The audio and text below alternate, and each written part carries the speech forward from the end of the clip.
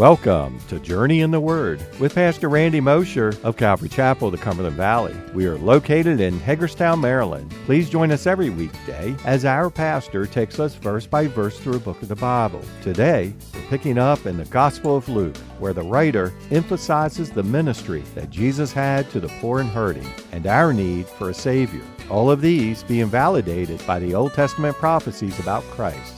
So if you're able, grab your Bibles and join us as we continue our journey in the Word. He proved his divine authority as God to forgive sins. This wasn't about the healing. This was about his ability and his authority to forgive sins. And they were right. Only God could forgive sins. And he just did it. And he just backed it up. Checkmate. Checkmate. He just caught them in their own reasoning.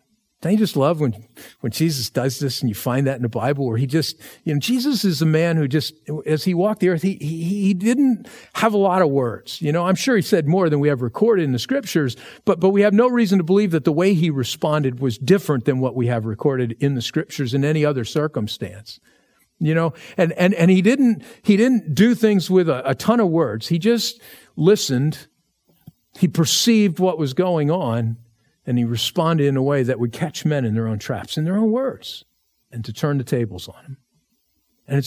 And it definitely here sent the message that he intended to send to these guys, because Luke tells us that they were all amazed. And I know they're talking about the crowds, but it's also talking about these Pharisees and these scribes. They were all amazed and they glorified God and were filled with fear, saying, "We have seen strange things today." And they most certainly did. I like how David Guzik in his commentary sums up this episode. He said this: imagine if Jesus had failed. Imagine if he'd failed. His ministry would have been shattered. The crowd would have slowly made their way out of the house. The scribes would have smiled and said, "He can't heal, nor can he forgive." The four men would struggle to pull up the paralyzed man who looked more dejected and embarrassed than ever. The homeowner would have looked at his roof and thought it was all for nothing and knew the insurance wasn't going to pay for it, right? Oy vey. But Jesus didn't fail. And he could not fail, because all he needed to heal this man was his word. Just his simple word. There's wonderful healing power in the word of Jesus, in the promises of Jesus, for those who come to him in faith. The man came to Jesus in faith, even if it was on the borrowed faith of his friends.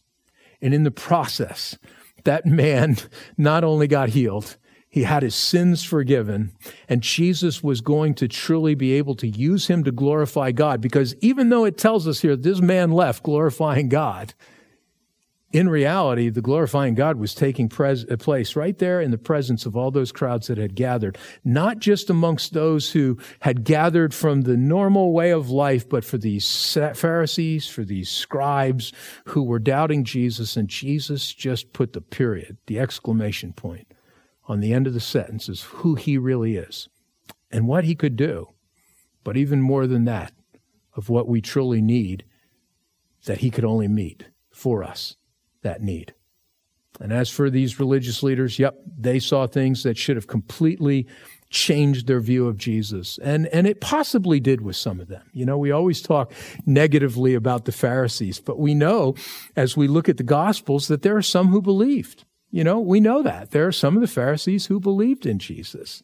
They were closet believers because they were afraid in a lot of cases of what would happen if they expressed that belief, but some of them believed. But for the most part, we know that the vast majority never put faith in Jesus, never believed who he was. In fact, were responsible for putting him on the cross. Even though they're amazed by Jesus, amazed at what just happened, that amazement didn't result in any significant change in their lives and in their view of him whatsoever. I just, as I think about that, I think about how true that is of people today. How true that is for many people today. Jesus continues to reveal himself to people in so many powerful ways. One of the greatest ways that Jesus reveals himself is through the changed lives of those of us who've placed our faith in him. I don't know about you, but I've had people, from my high school years, people who knew me back when, who look now and say, I don't know you. What happened to you along the way? What happened to you? What an opportunity to share Jesus with them. And yet so many will see that miraculous healing of your life, how Jesus has changed you. And they might be astonished by it. They might be amazed by it, but it never really changes their view of who he really is. They never let it change their view of who he really is. I pray that this is not the case with you, listening this morning, and even for us as believers, that this would not be the case with us, because Jesus continues to reveal himself to us. And our lives should just be continually changing the more we see of him, letting that impact our hearts. Don't be like the Pharisees. Don't be like the Pharisees. Be like those whose lives were touched and changed forever, like the disciples. And we assume this man who was healed. Well, look on in verse 27. After these things, he went out and saw a tax collector named Levi sitting at the tax office, and he said to him, "Follow me." So he left all, rose up, and followed him. So as Jesus moves on, he now comes across this man by the name of Levi, and Luke simply tells us that he makes this invitation to Levi to follow him. But Levi is, of course, the man that we've come to know in the English as we think of it as Matthew. Right? We relate to this man as Matthew. Levi is simply his Hebrew name, and Matthew is the Greek rendering of his name. And in his own gospel account of this event, Matthew identifies himself by his Greek name rather than by his Hebrew name. And so I'm going to interchangeably use them. Forgive me, but we're talking about the same one. Levi is here in our text, but it's Matthew. And really what's more important than who this is what he is. He's a tax collector. He's a tax collector. Now, we talked about this back at the beginning of our study when we were dealing with John the Baptist, but being a tax collector in Israel in that day was not a reputable profession. It was not a reputable profession. In fact, tax collectors were some of the most hated people in all of Israel, and the profession itself was looked down upon by Jews. And not simply because of the fact that people didn't like paying taxes. None of us like paying taxes, right? But because of what they represented and because of the way that they did it. First of all, they were despised because they were Jews who represented Rome. They represented Rome. The Romans taxed by auctioning the rights to collect taxes to the highest bidder for that position. And in that regard, people saw them as selling themselves to Rome to get a profit for themselves. To make a profit for themselves, to get position and authority and favor with Rome in order to make a profit for themselves. And they bought that privileged position to collect taxes. And in that process, they were seen as turncoats, as traitors to the people in their own nation. Secondly, they were also despised because they were notoriously dishonest. That's just a fact. In order to make it a profit for themselves, they added a margin to the tax being collected, which they siphoned off for themselves. Because what would happen is Rome set the tax level, but it wasn't always announced. So the people didn't know what the true tax level was, and these guys would add a percentage to that and tell people, well, here's what Rome wants. But everybody knew that they were adding to it, that they were adding fat to it for themselves. And so they not only represented Rome, which people in Israel hated, but they extorted money from their own people to enrich themselves. And that's why back in chapter 3, when some of the tax collectors who came to John the Baptist to be baptized by him, you might recall, but they asked him what they must do, what the work of repentance would be, what would be evidence of their repentance. And John simply told them, he didn't say stop being tax collectors, but what he said to them is collect no more than what is appointed for you. I've been a Christian for over 40 years, and I didn't think about this connection until just now. And I don't know that it's necessarily there, but I definitely would not rule it out. Have you ever thought about whether or not Matthew might have been among those who came to be baptized by John at the Jordan, and that he took what John said to heart? That he took what John said to heart. He didn't stop being a tax collector, but he was no longer ripping the people off in the process. And John, again, didn't command them to stop being tax collectors. He just told them to be honest. And maybe Matthew at this point is an honest tax collector, still hated by his people because they don't know he's being honest. And they don't know, all of the things. All they know is he bought his position and he's loyal to Rome in this. So we don't know, but it could very well be the case that Matthew's journey began with this interaction with John the Baptist, and now Jesus is showing up on the scene to finish what started in Matthew's heart already. And maybe this is why Jesus is specifically seeking him out. Just a thought. I think back to my own faith in Christ. It didn't happen overnight. It happened through a series of events and people reaching into my life, even though I didn't realize it. God was already preparing me for my encounter with Jesus. He was preparing me long before I professed faith in him. And maybe that's the case here. But regardless, it is Matthew, it is Levi that Luke tells us that Jesus now engages. And he most likely was passing by and he saw his booth as he traveled on one of the main thoroughfares, which is where tax collectors would typically set up shop. They'd have a booth. They'd set it up along a main traffic route and they would tax everything that passed along that road. The material goods, the animals, the carts that were being used to transport the people, the materials in the carts, and even, yes, this is true, even the wheels on the carts would be subject to tax. And not only that, while they were taxing, all the while they were being supported by and backed by a contingent of Roman soldiers to help enforce these collections. So you can understand why these guys were hated so much. But Luke tells us that as Jesus sees Matthew, he heads straight to him and he issues an invitation that's going to change Matthew's life forever. And that invitation is a simple one. Follow me. Follow me. Follow me. I just love the simplicity of Jesus' invitation. The simplicity. It's simple, it's clear, it's easy. I think about this, unlike the religionists of the day then and even like religionists now, today.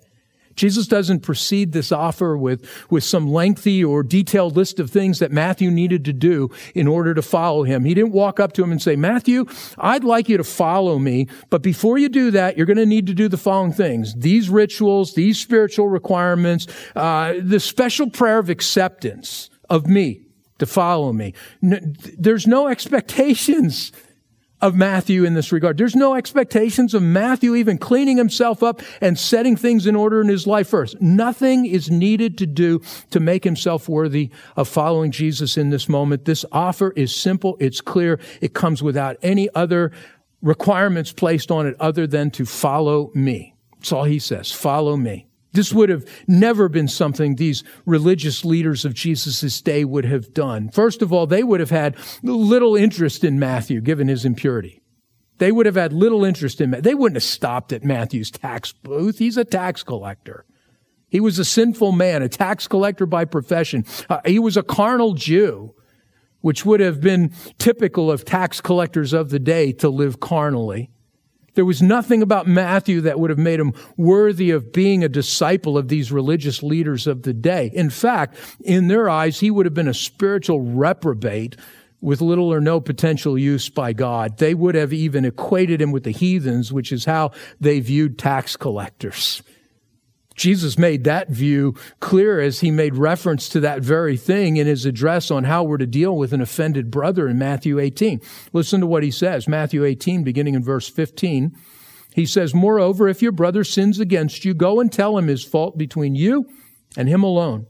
If he hears you, you've gained your brother. But if he will not hear you, take with you one or two more, that by the mouth of 2 or 3 witnesses every word may be established. And if he refuses to hear them, tell it to the church." But listen here. "But if he refuses even to hear the church, let him be to you like a heathen and a tax collector." Now look, I'm not expositing on that whole passage and what all that means. Actually, we're going to come to that shortly, probably next week. But here, I want you to pay attention to what Jesus' reference he just made, like a heathen and a tax collector.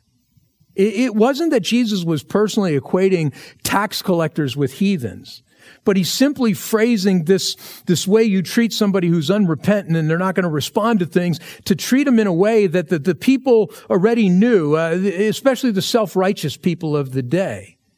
Because they saw sinful people like this. They saw tax collectors like being equal to heathens and that they're all in the same boat and they're just sinfully corrupted people, you see. And so, this being the case, the religious leaders in Israel would have wasted zero time on Matthew because they would have seen him this way. But not Jesus. Jesus makes Matthew his focus.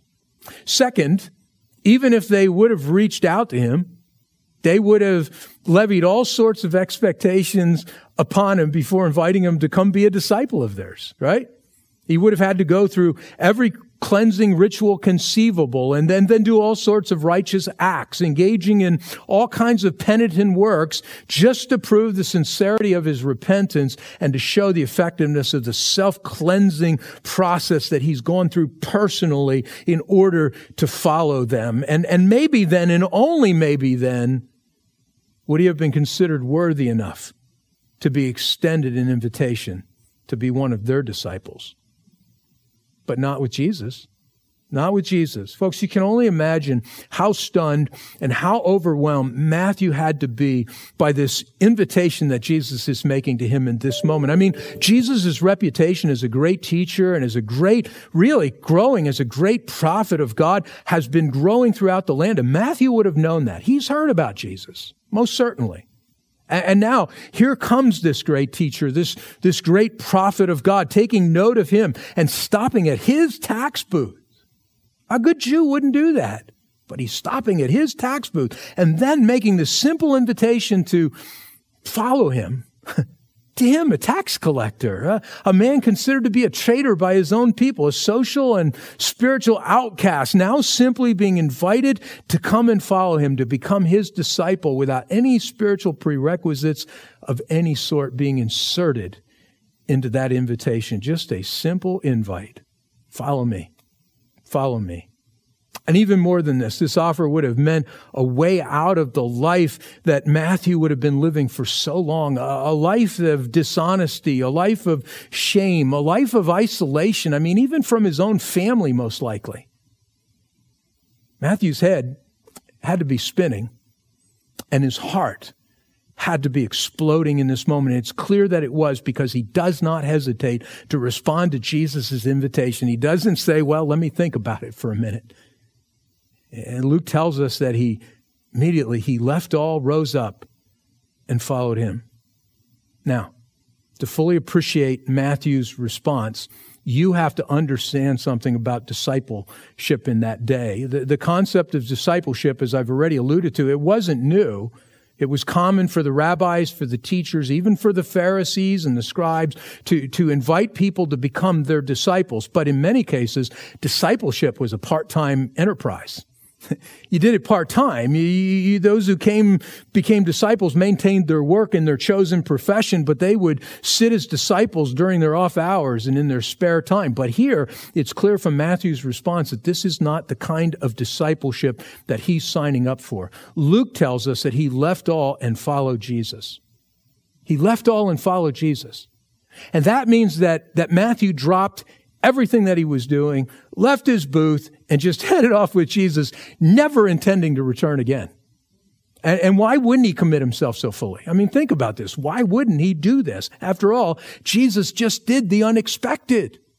He just did the unexpected. He offered him a way out of his present miserable life to a new life, to a clean slate, to a new start. Look, I can't speak for any of you. I can't do that, but I was so blessed going through this passage and preparing it this week because I relate to this. I understand this. I know what it had to have been for Matthew in this moment because I've experienced this myself. Not that I was a tax collector in the sense of being part of a corrupt profession or anything like that. But I do understand what it's like to be a social outcast. I do understand what it is to be a loner. I do understand what it is to be a person not well regarded by my peers. never having had many friends in my life, being unable to meet up to the expectations of so many people, living under the expectations, like living under a weight that's just waiting to crush me. At one point in my young life, and I'm serious about this, I seriously contemplated suicide.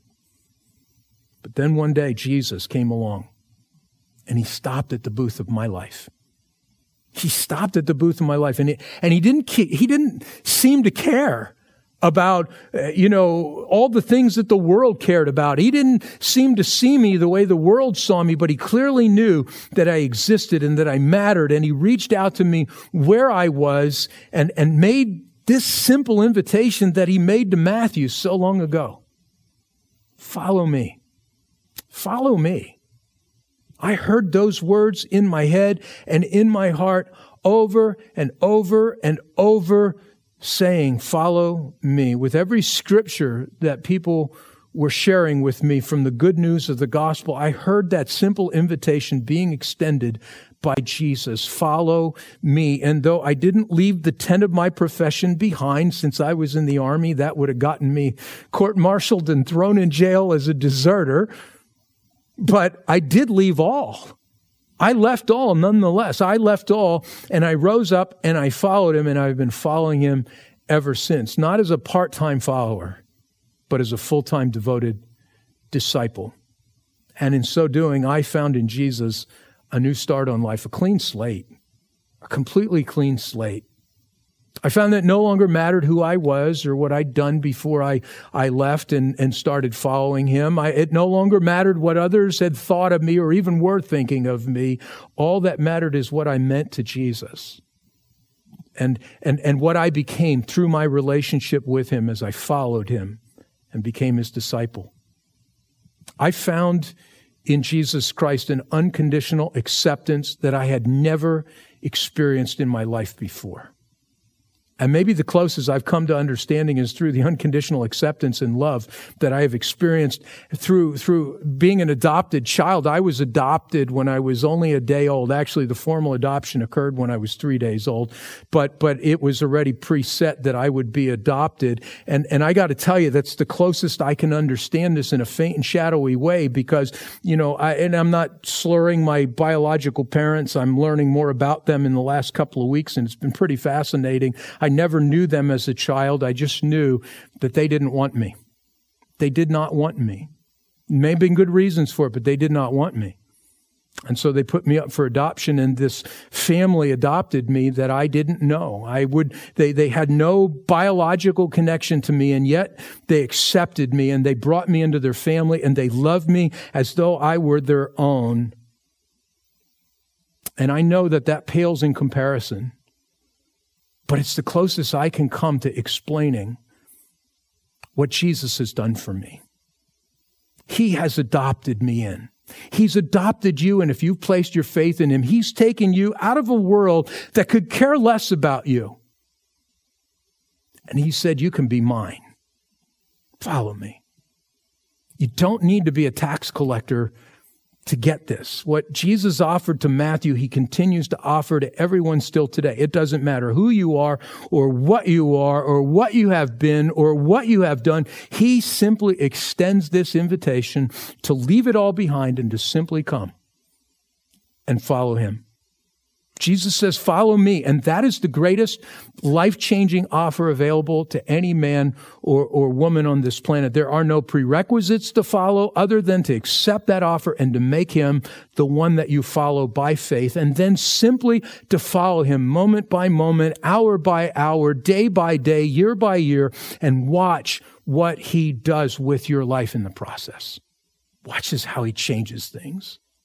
He will give you acceptance. He will give you fellowship. He will give you friendship, and he will change both your way of thinking and living in a way you could never, ever have changed yourself or even imagined possible. He'll transform you from a tax collector to a child of the living God. You might not see it while it's happening, but from time to time, you'll look back and you'll realize how much he's changed you and how far he's brought you.